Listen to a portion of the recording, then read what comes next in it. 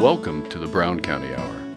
Coming to you from the legendary Hills of Brown, where the plum purple haze, the one nature herself drapes over the hills and hollers, inspires local characters, artists, and nature lovers. It's as though the hills themselves conspire to create a beauty and culture in the heart of Indiana. Sit for a spell and hear the music. Tall tales, true stories, and current goings-on. Brought to you by folks who still know how to sit by a fire in winter and swim buck naked in summer.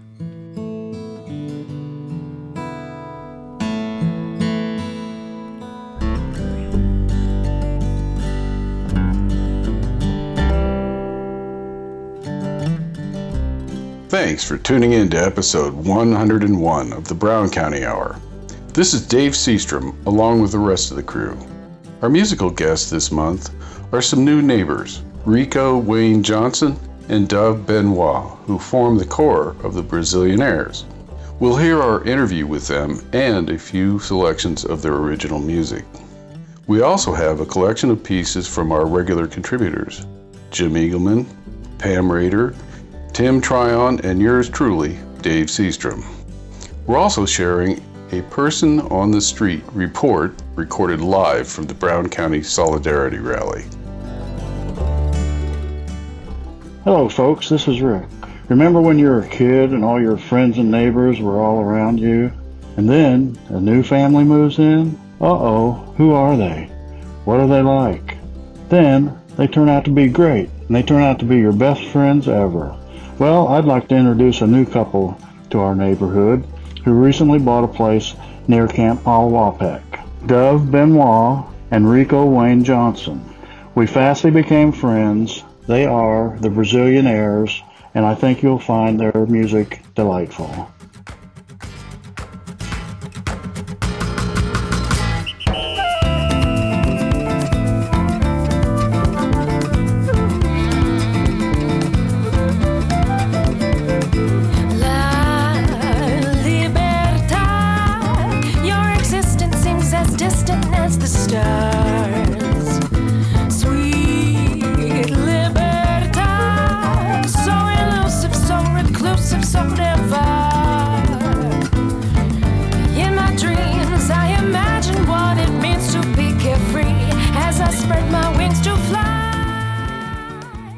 It is our pleasure to introduce Rico Wayne Johnson and Dove Benoit, who together are the core of the Brazilianaires.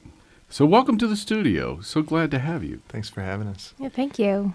Well, I've been looking into your background, and aside from being just about everywhere on the entire planet, and having spent the last few years in Nashville, big Nashville, now here you are in Little Nashville, Brown County, and you were sharing some of your family history and how you came to be here. I mean, your father brought you over from Peoria, right?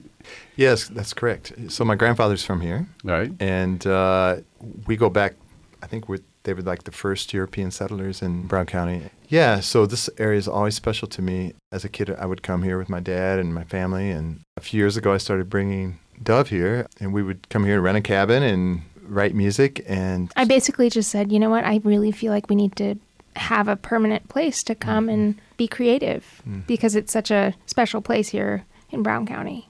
Well, we agree with that. And now you've made this commitment. You bought a place and you're rebuilding it and you're going through all the effort. I mean, that's classic Brown County. That's right, yeah.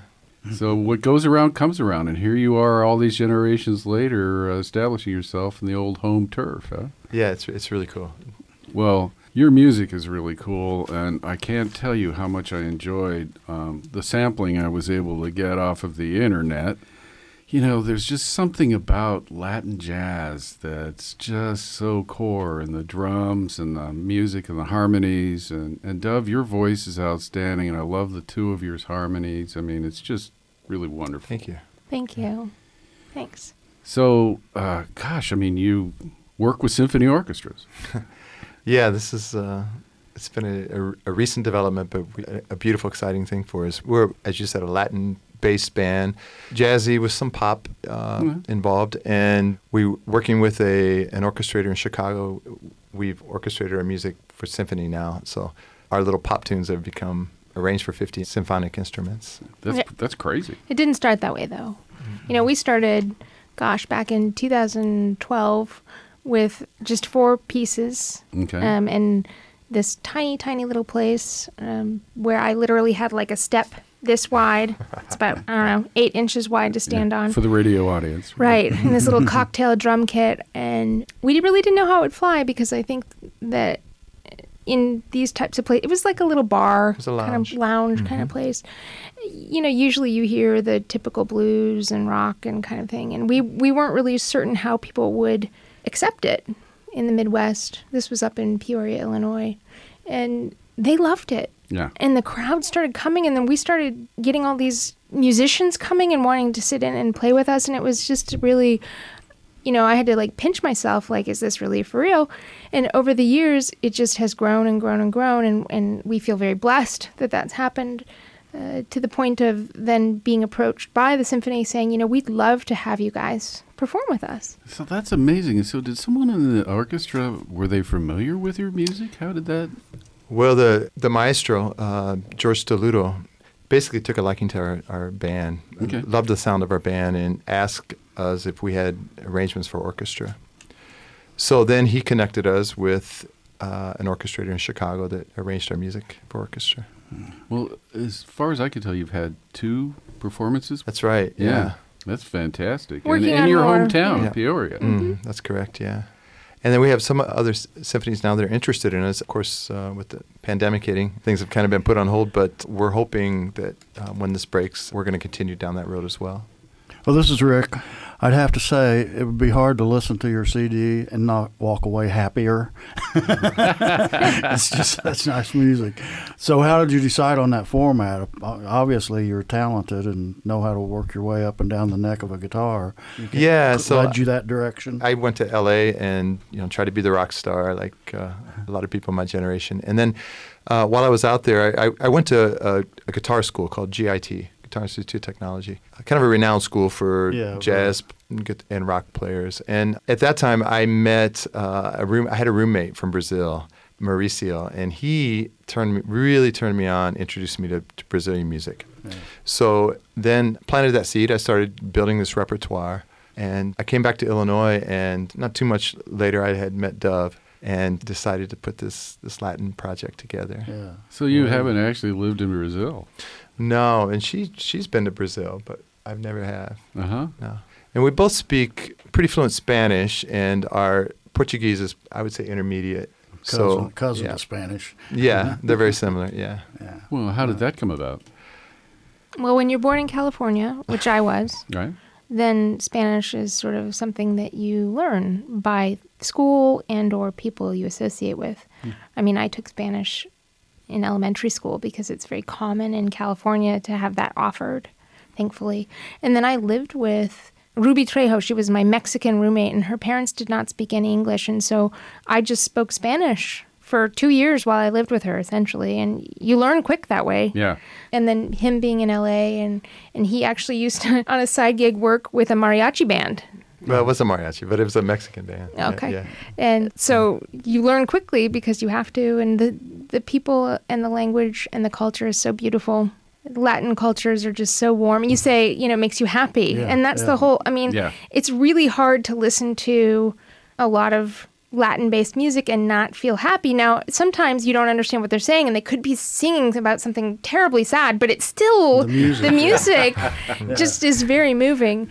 You're spared the grisly details from lack of right. understanding. Although I'm telling you, some of the poetry in that music is amazing. And I really always encourage people to go out and listen and learn because it's really phenomenal, actually. Well, there's bells and whistles and flutes and maybe piccolo. I thought I heard something higher. And trumpets and maybe cornets or else a muted trumpet or something. Yeah, Rico, how much of those instruments do you play? I mean, I've seen you with... Well, I play the guitar primarily and piano. Saw you with a ukulele. I play, that was actually a cavaquinho, which is a Brazilian instrument. Yeah. Okay. If you're ever listening to really classic samba stuff, it has cavaquinho in it. yeah, all the street musicians in Rio de Janeiro use cavaquinho. So.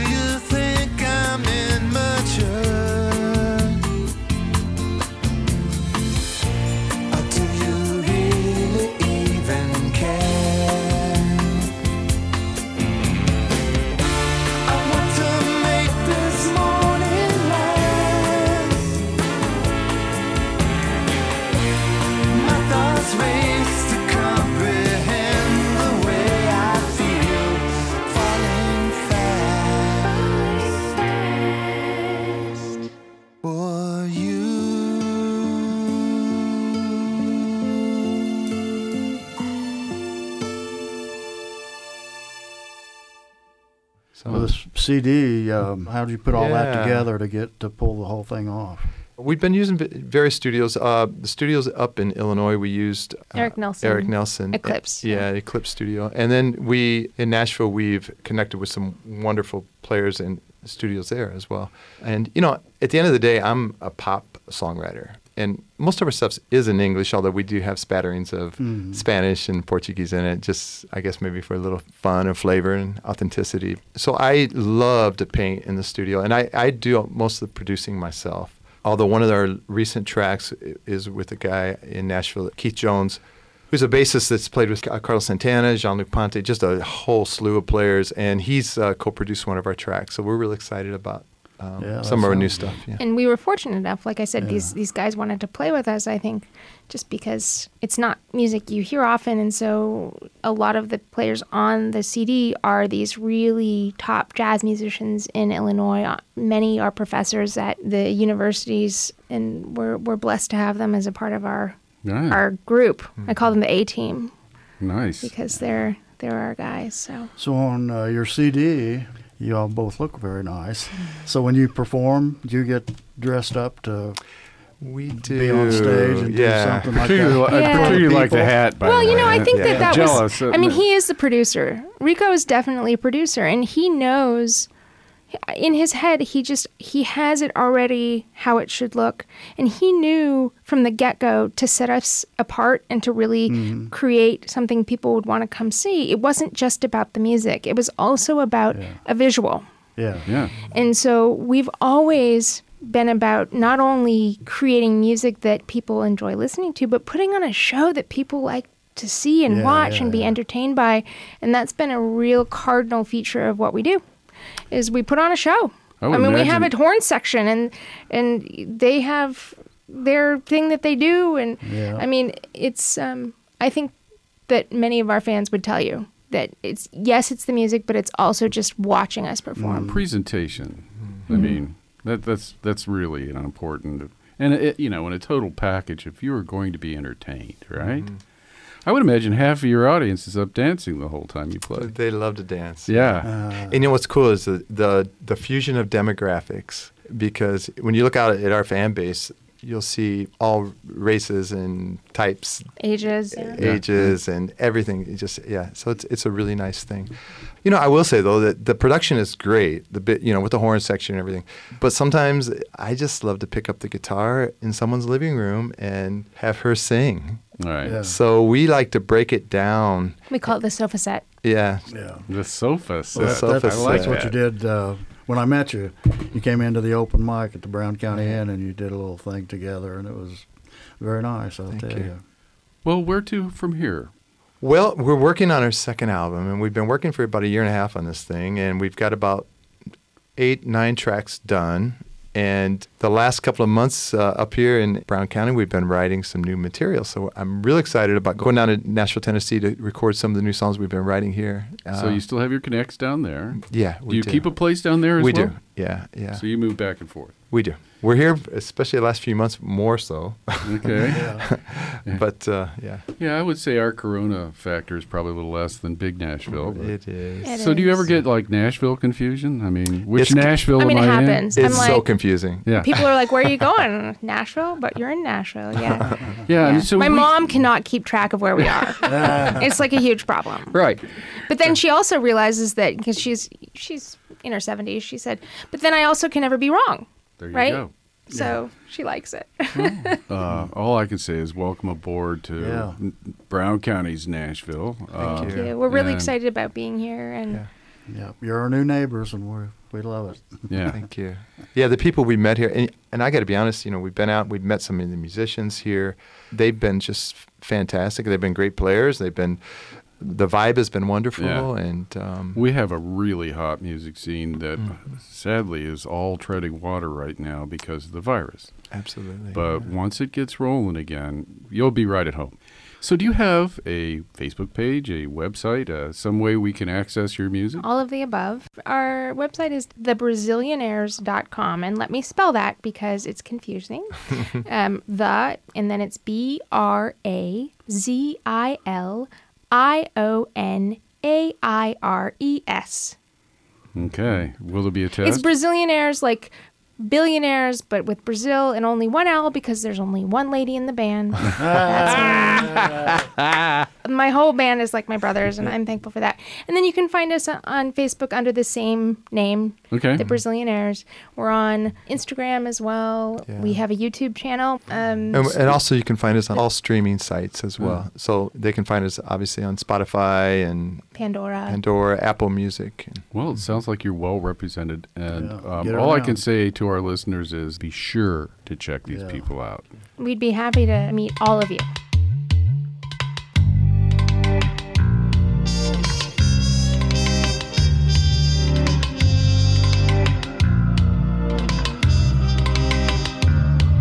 She touches up each photograph and posts them one by one, and smiles at the way the filters make her look so young. She's careful who she's seen with when she walks into a room, and loves the way the heads turn when they smell her French perfume.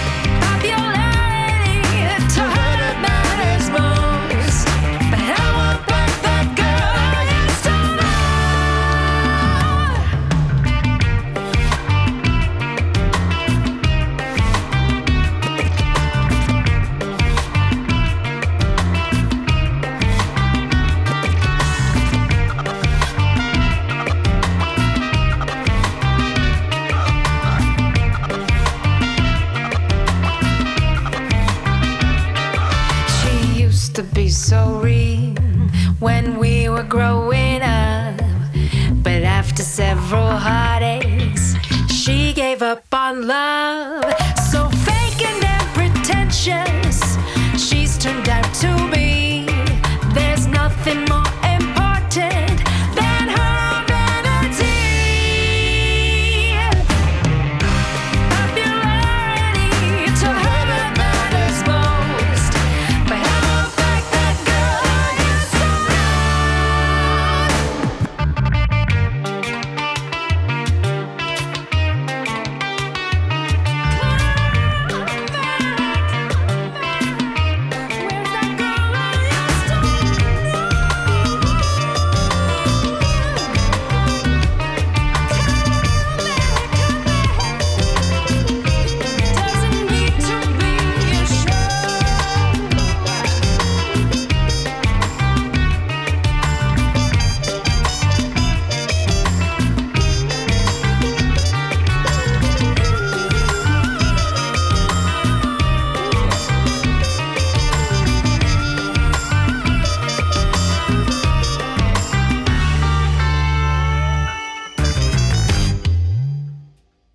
This is Pam Rader with another stay-at-home rant on the Times. Limbo, loosely defined as an intermediate, indeterminate state. The administration was determined to open up in spite of expert advice. In the media, we've been told science is just an opinion and all opinions have the same weight. Thus, when addressing the issue of sending children back to school, we were told not to let science stand in the way. And to hide the possible effects, the statistics will no longer be available through the CDC, but go directly to the White House. Just as predicted, states were forced to close again, and mask wearing reordered. A phony debate about freedom and individual rights regarding mask wearing has erupted, fueled by media misinformation. Our graph differs from other nations who went up and substantially down before reopening. Ours started down, only to rise to greater heights. We are number one for sure, with 4% of the world's population and 25% of the cases and deaths. Since we have made the first wave worse, how does this position us to face a second wave? History repeats. We could draw parallels to the 1918 Spanish flu, or 1929 Great Depression, or 1968 race riots. Or are we facing something worse? Each day brings a new shock.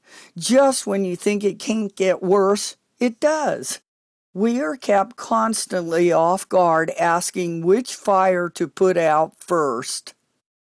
Amidst all the chaos and unrest, we have forgotten a greater threat looms: climate disaster.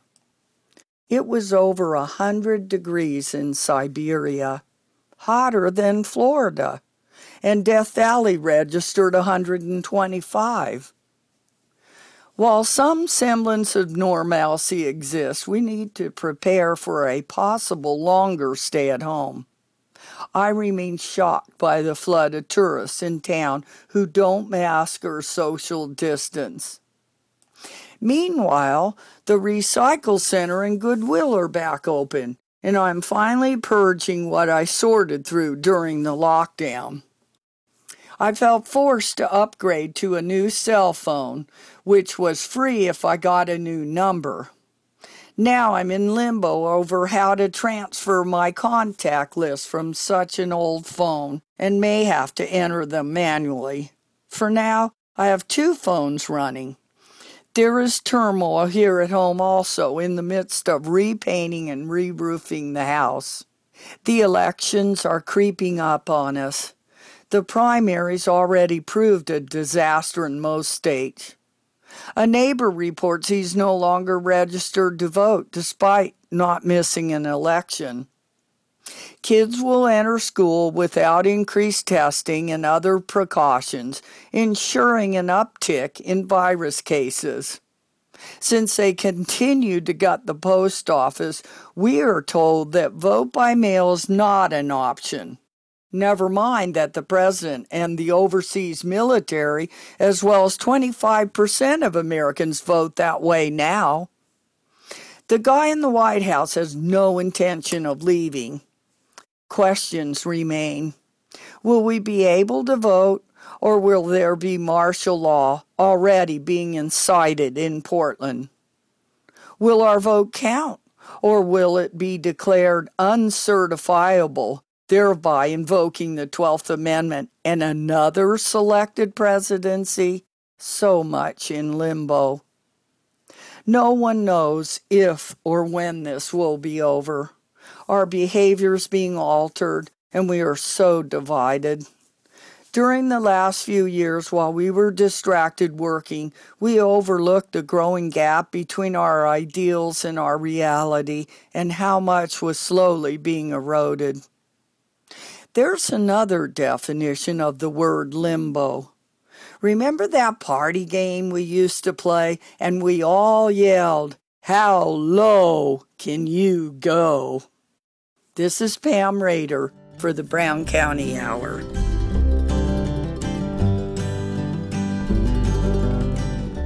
Now we pause for station identification. You are listening to the Brown County Hour on volunteer-powered community radio, WFHB, at 100.7 in Brown County, 91.3 and 98.1 in Bloomington, 106.3 in Ellettsville, and online at wfhb.org. Support for the Brown County Hour comes from listeners like you and the support of the Brown County Inn, a family-friendly getaway destination located in Nashville, Indiana, offering locally sourced food, drinks, and live entertainment, with banquet space, indoor-outdoor pool, miniature golf, and more. Information and booking available at browncountyin.com. Coming up, we hear more from the Brazilianaires. Earlier, you heard two soon-to-be-released tracks, Morning Coffee and The Popularity of Paula. Next, you will hear Venetian Blinds and Blue October, both from their album Algo Diferente. After that, Jim Eagleman builds a deck, Pam Rader has interviews from the Solidarity Rally, Jeff Tryon talks about some dark Indiana history, and Dave Seastrom is certain that nothing is normal this summer.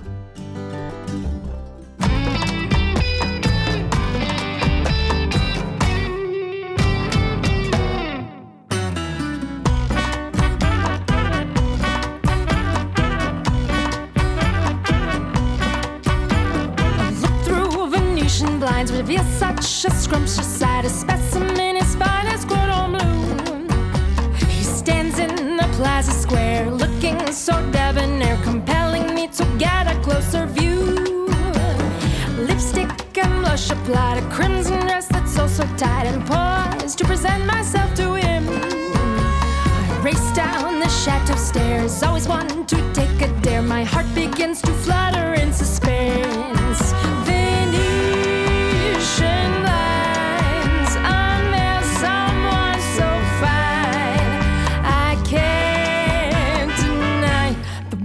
Waits for me. I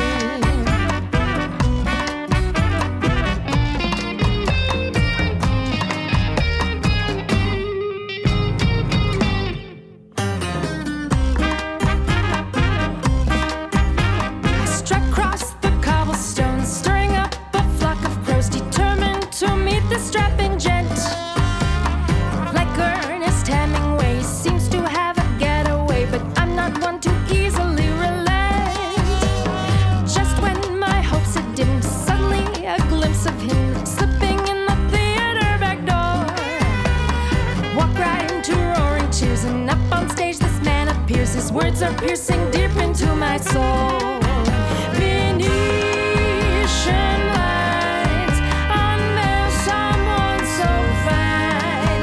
I can't deny the one who waits for me.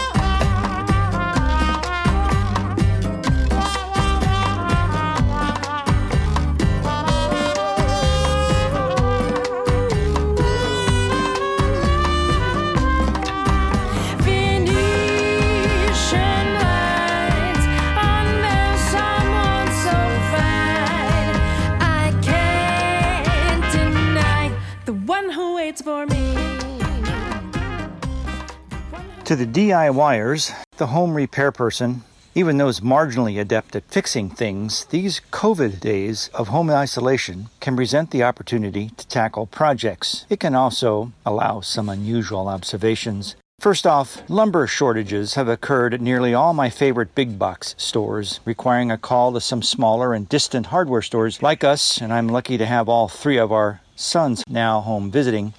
Many homeowners are fixing things.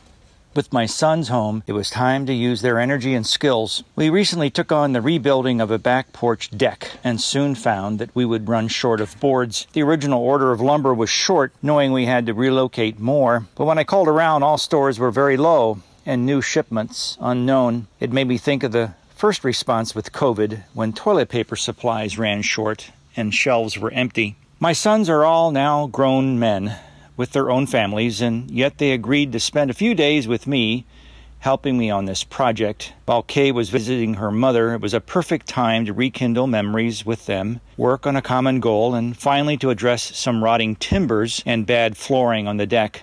But before hanging up, she threw out a warning. "Just try and have everybody get along," she said.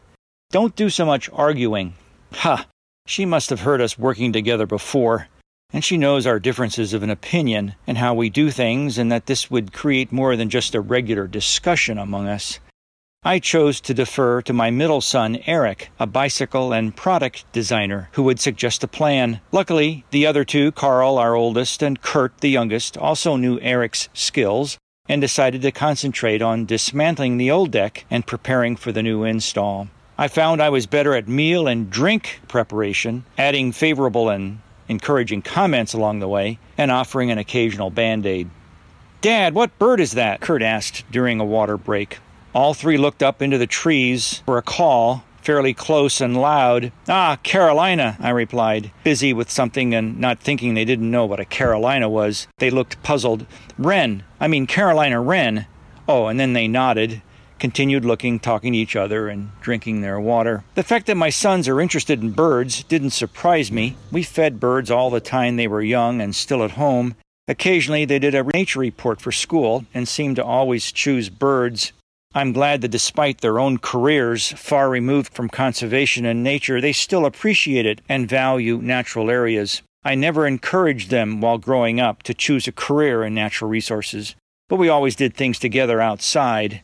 And with their involvement in scouts, their own hobbies like mountain biking and water skiing and camping, and now having their own kids enjoy the outdoors, well, it has proven to me that yes, they value conservation. "So, Dad," the inquisition wasn't over, I could see. "What do you consider your most important contribution to society?" asked Carl. In your 40 years as a DNR naturalist. The other two looked bewildered. They may have known, but forgot I had worked that long. "Wow," said Kurt. "Yeah, what good did you do?" The question a bit more direct. I chuckled and wondered how to answer. "I guess I just made people slow down and see things," I said. That may have been the best thing to do. Thinking of the thousands who attended my programs over the years, my hikes, special events, and talks at the park, it really isn't that impressive to think it made a difference. "But maybe it did," I said. We worked together, resting ever so often due to the heat and keeping the water bottles nearby. "Shouldn't we all be wearing masks?" asked Kurt. I had mine in my pocket, but hesitated to put it on regularly since it was so hot and tough enough to breathe without it. We worked till supper, maintaining social distance. Beers were brought out, and we looked at the job done so far. I was pleased and told them so. "You realize I could not have done this on my own," I said. Cleaning up for the day, Kurt paused. He said, "Dad, I like the way we always knew you knew about stuff. Trees and birds and nature. Sometimes it sounded like a lecture, but luckily you kept it short. I guess you knew we'd like that stuff." I must have met thousands and thousands of school kids on their field trips to the park over the years. I always refer to the kids as the young conservation leaders of tomorrow. The teachers may have had another opinion about them, but yeah, they knew they would be the ones to take over, take care of the earth, live on the earth, live with other things. Working with my sons was a real joy, and one I will always remember, and even the things we said, under the trees, birds singing, a slight breeze to cool our sweaty heads, beers were held high. Here's to Dad. This is Jim Eagleman for Nature Ramblings, WFHB FM Radio, the Brown County Hour, the audio portion provided by Nature in our annual Cicada Chorus. Thanks for listening.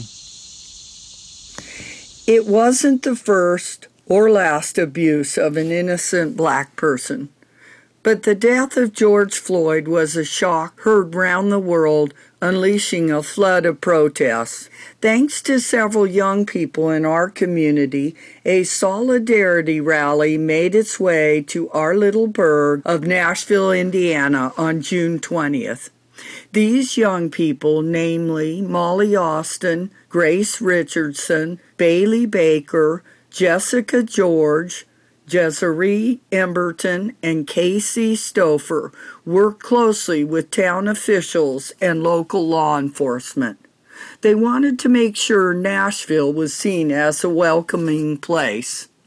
Although the rally turned out to be a peaceful event, rumors and threats posted online beforehand led many to expect otherwise.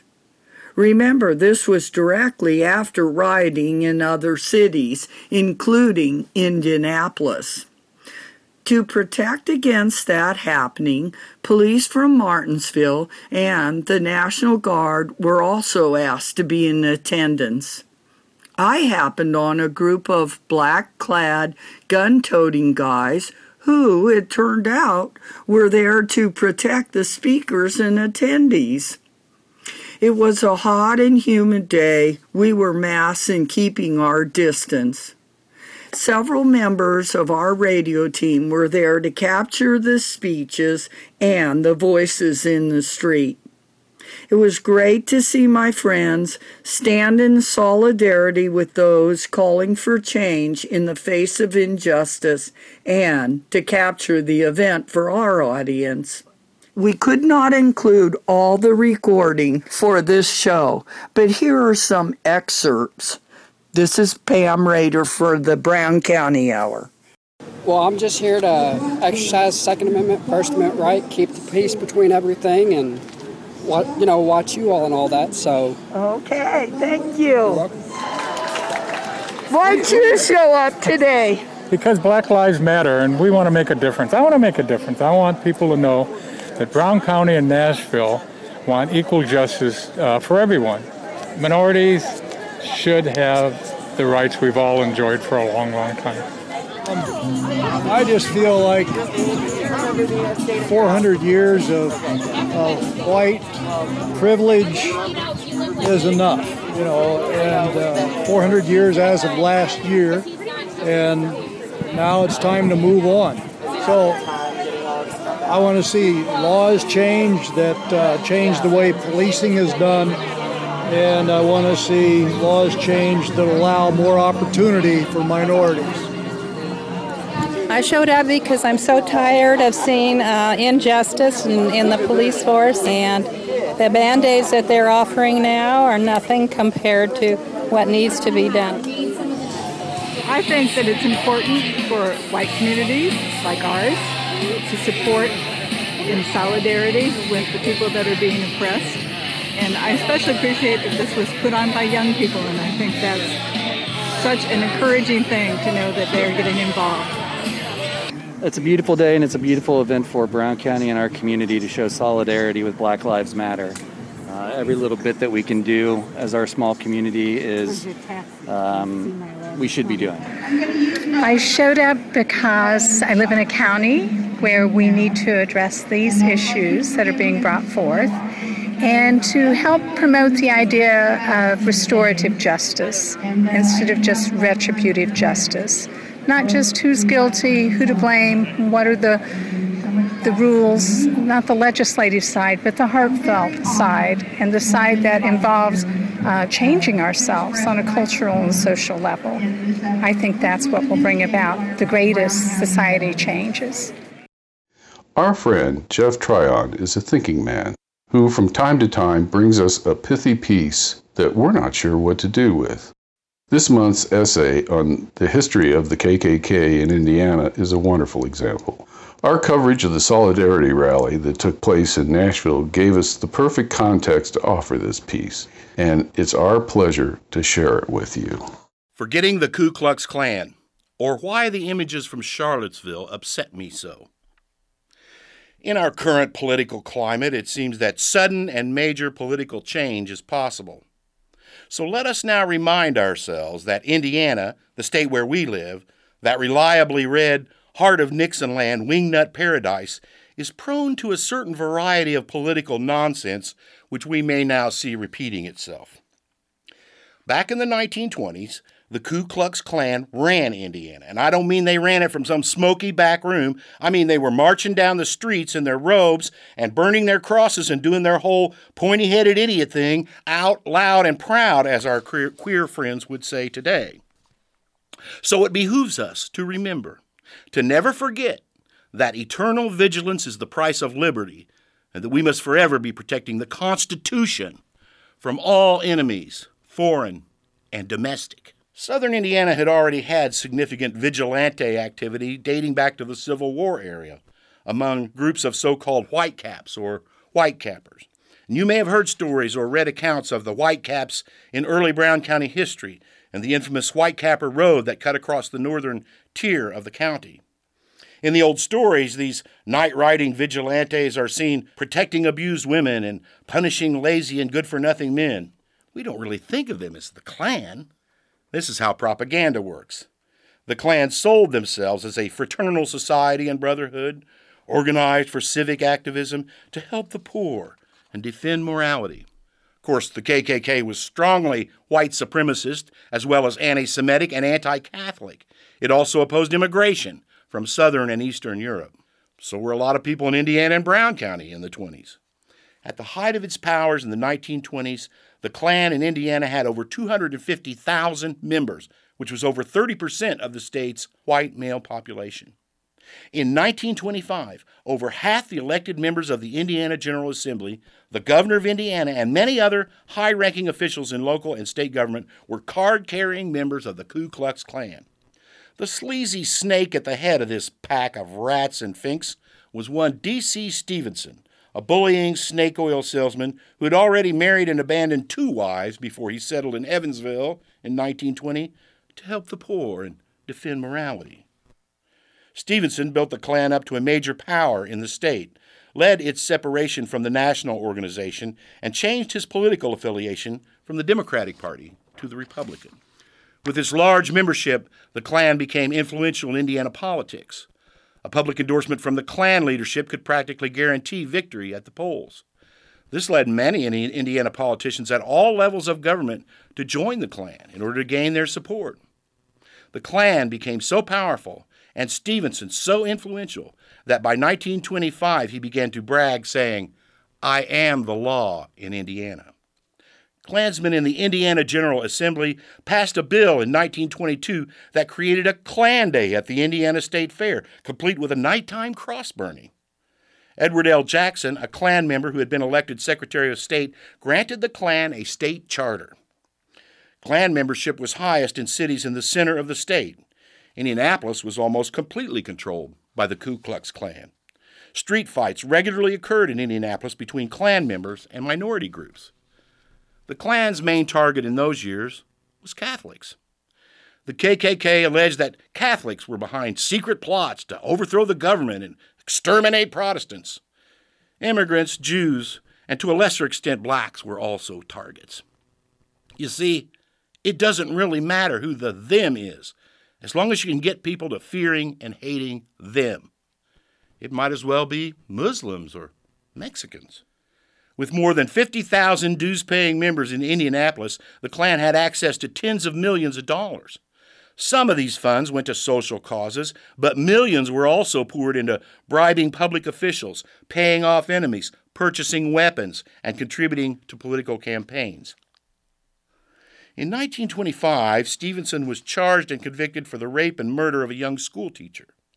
His disgraceful behavior caused a sharp drop in Klan membership, which decreased further when he exposed secret deals to the press and revealed the Klan's bribery of public officials.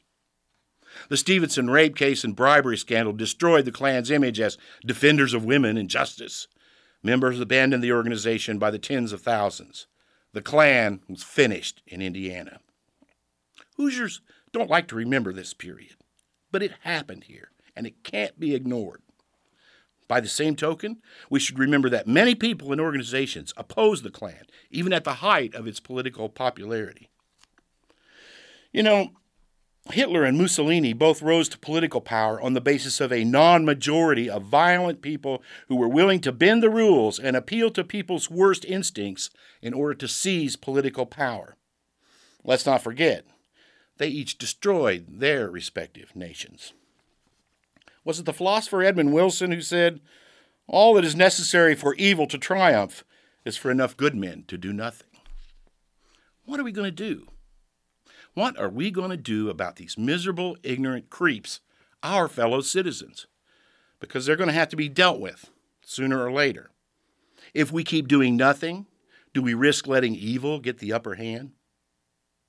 Now is the time for every patriot to speak up in defense of the true core principles of the American Revolution, that all people are created equal, and that we're given by our Creator, not by the government, certain permanent rights which cannot legally be taken away, including, but not limited to, life, liberty, and the pursuit of happiness.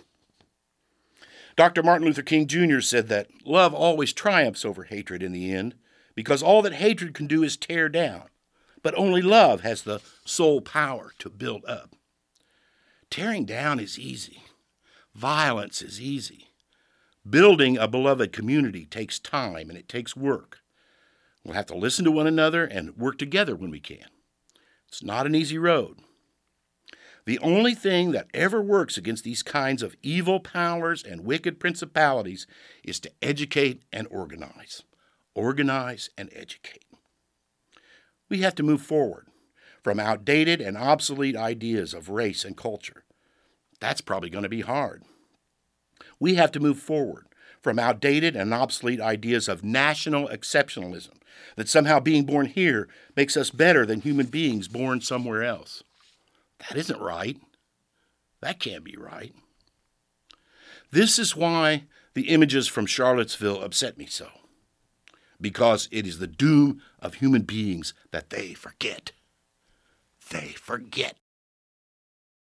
In Brown County, it's high summer. The kids are getting ready for school, and the tourists continue flocking into Nashville. On the surface, everything seems normal. But as the cases of COVID-19 continue to increase in Indiana, this summer has proved to be anything but normal. While the town council in Nashville waffled back and forth on the same topic, our governor ordered everyone in the state to wear a mask. And he even added some teeth to this executive order by making it a misdemeanor not to comply. Then a visit from the vice president changed his mind, and he removed the criminal penalty. In response to the increasing virus cases, the Indiana Department of Health offered free COVID-19 tests at the Brown County Music Center. And for the first time since the pandemic broke out, we'll have an accurate idea of how many cases we really have here. We've seen several articles in the papers that inform us the number of reported cases in Indiana are inaccurately low.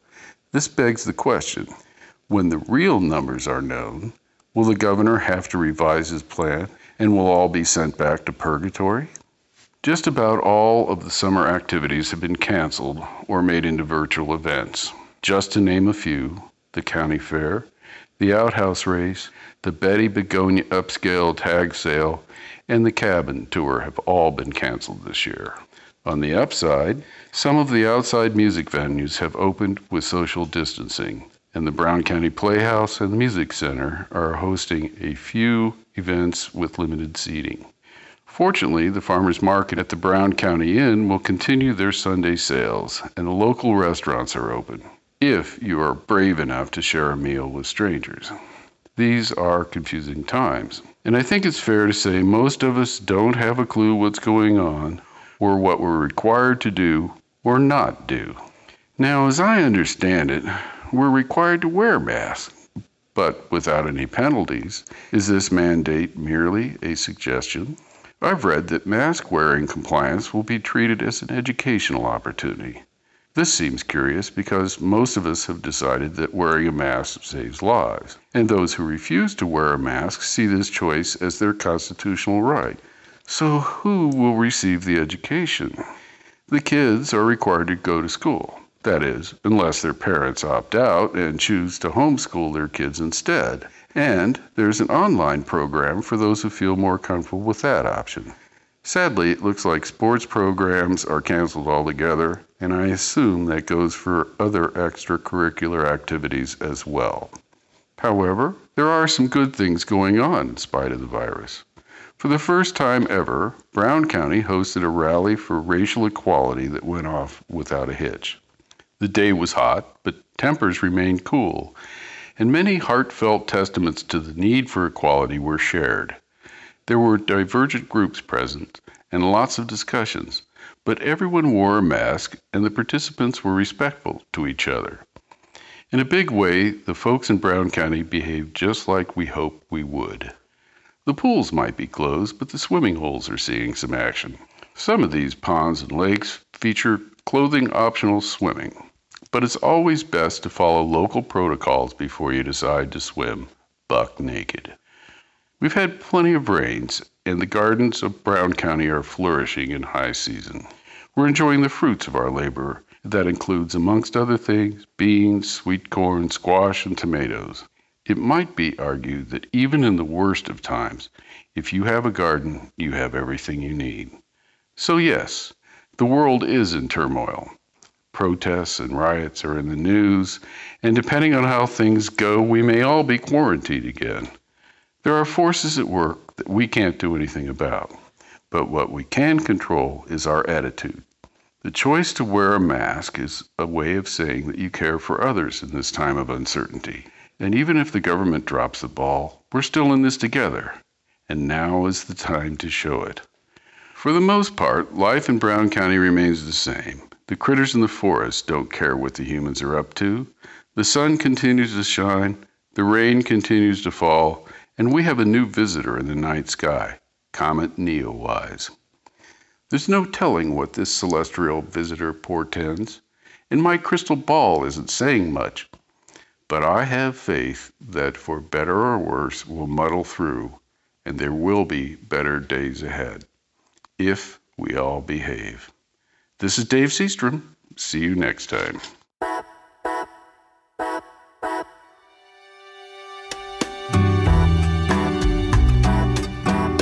Winter seems the time to go, leaving footprints in the snow. Better to depart in spring, when the trees are turning green, or slip away one summer night, when the moon is bright. But when autumn leaves are gone,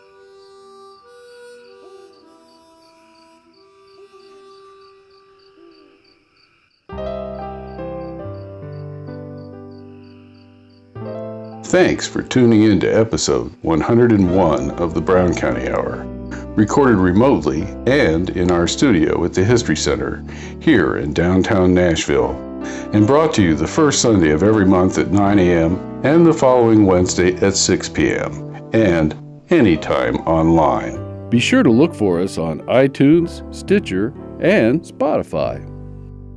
The Brown County Hour is brought to you by a diverse group of folks who believe now, more than ever, the world is for everyone.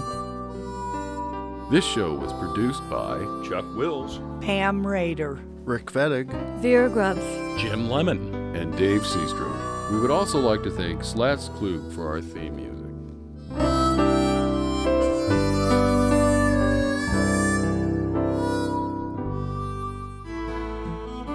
You have been listening to the Brown County Hour, coming to you from deep in the woods of Brown County, Indiana. Celebrating the arts, culture, and nature that make this such a unique community. Visit us online at browncountyhour.com. The Brown County Hour is a production of WFHB. volunteer-powered, listener-supported community radio for South Central Indiana. Take me back to my old Brown County home.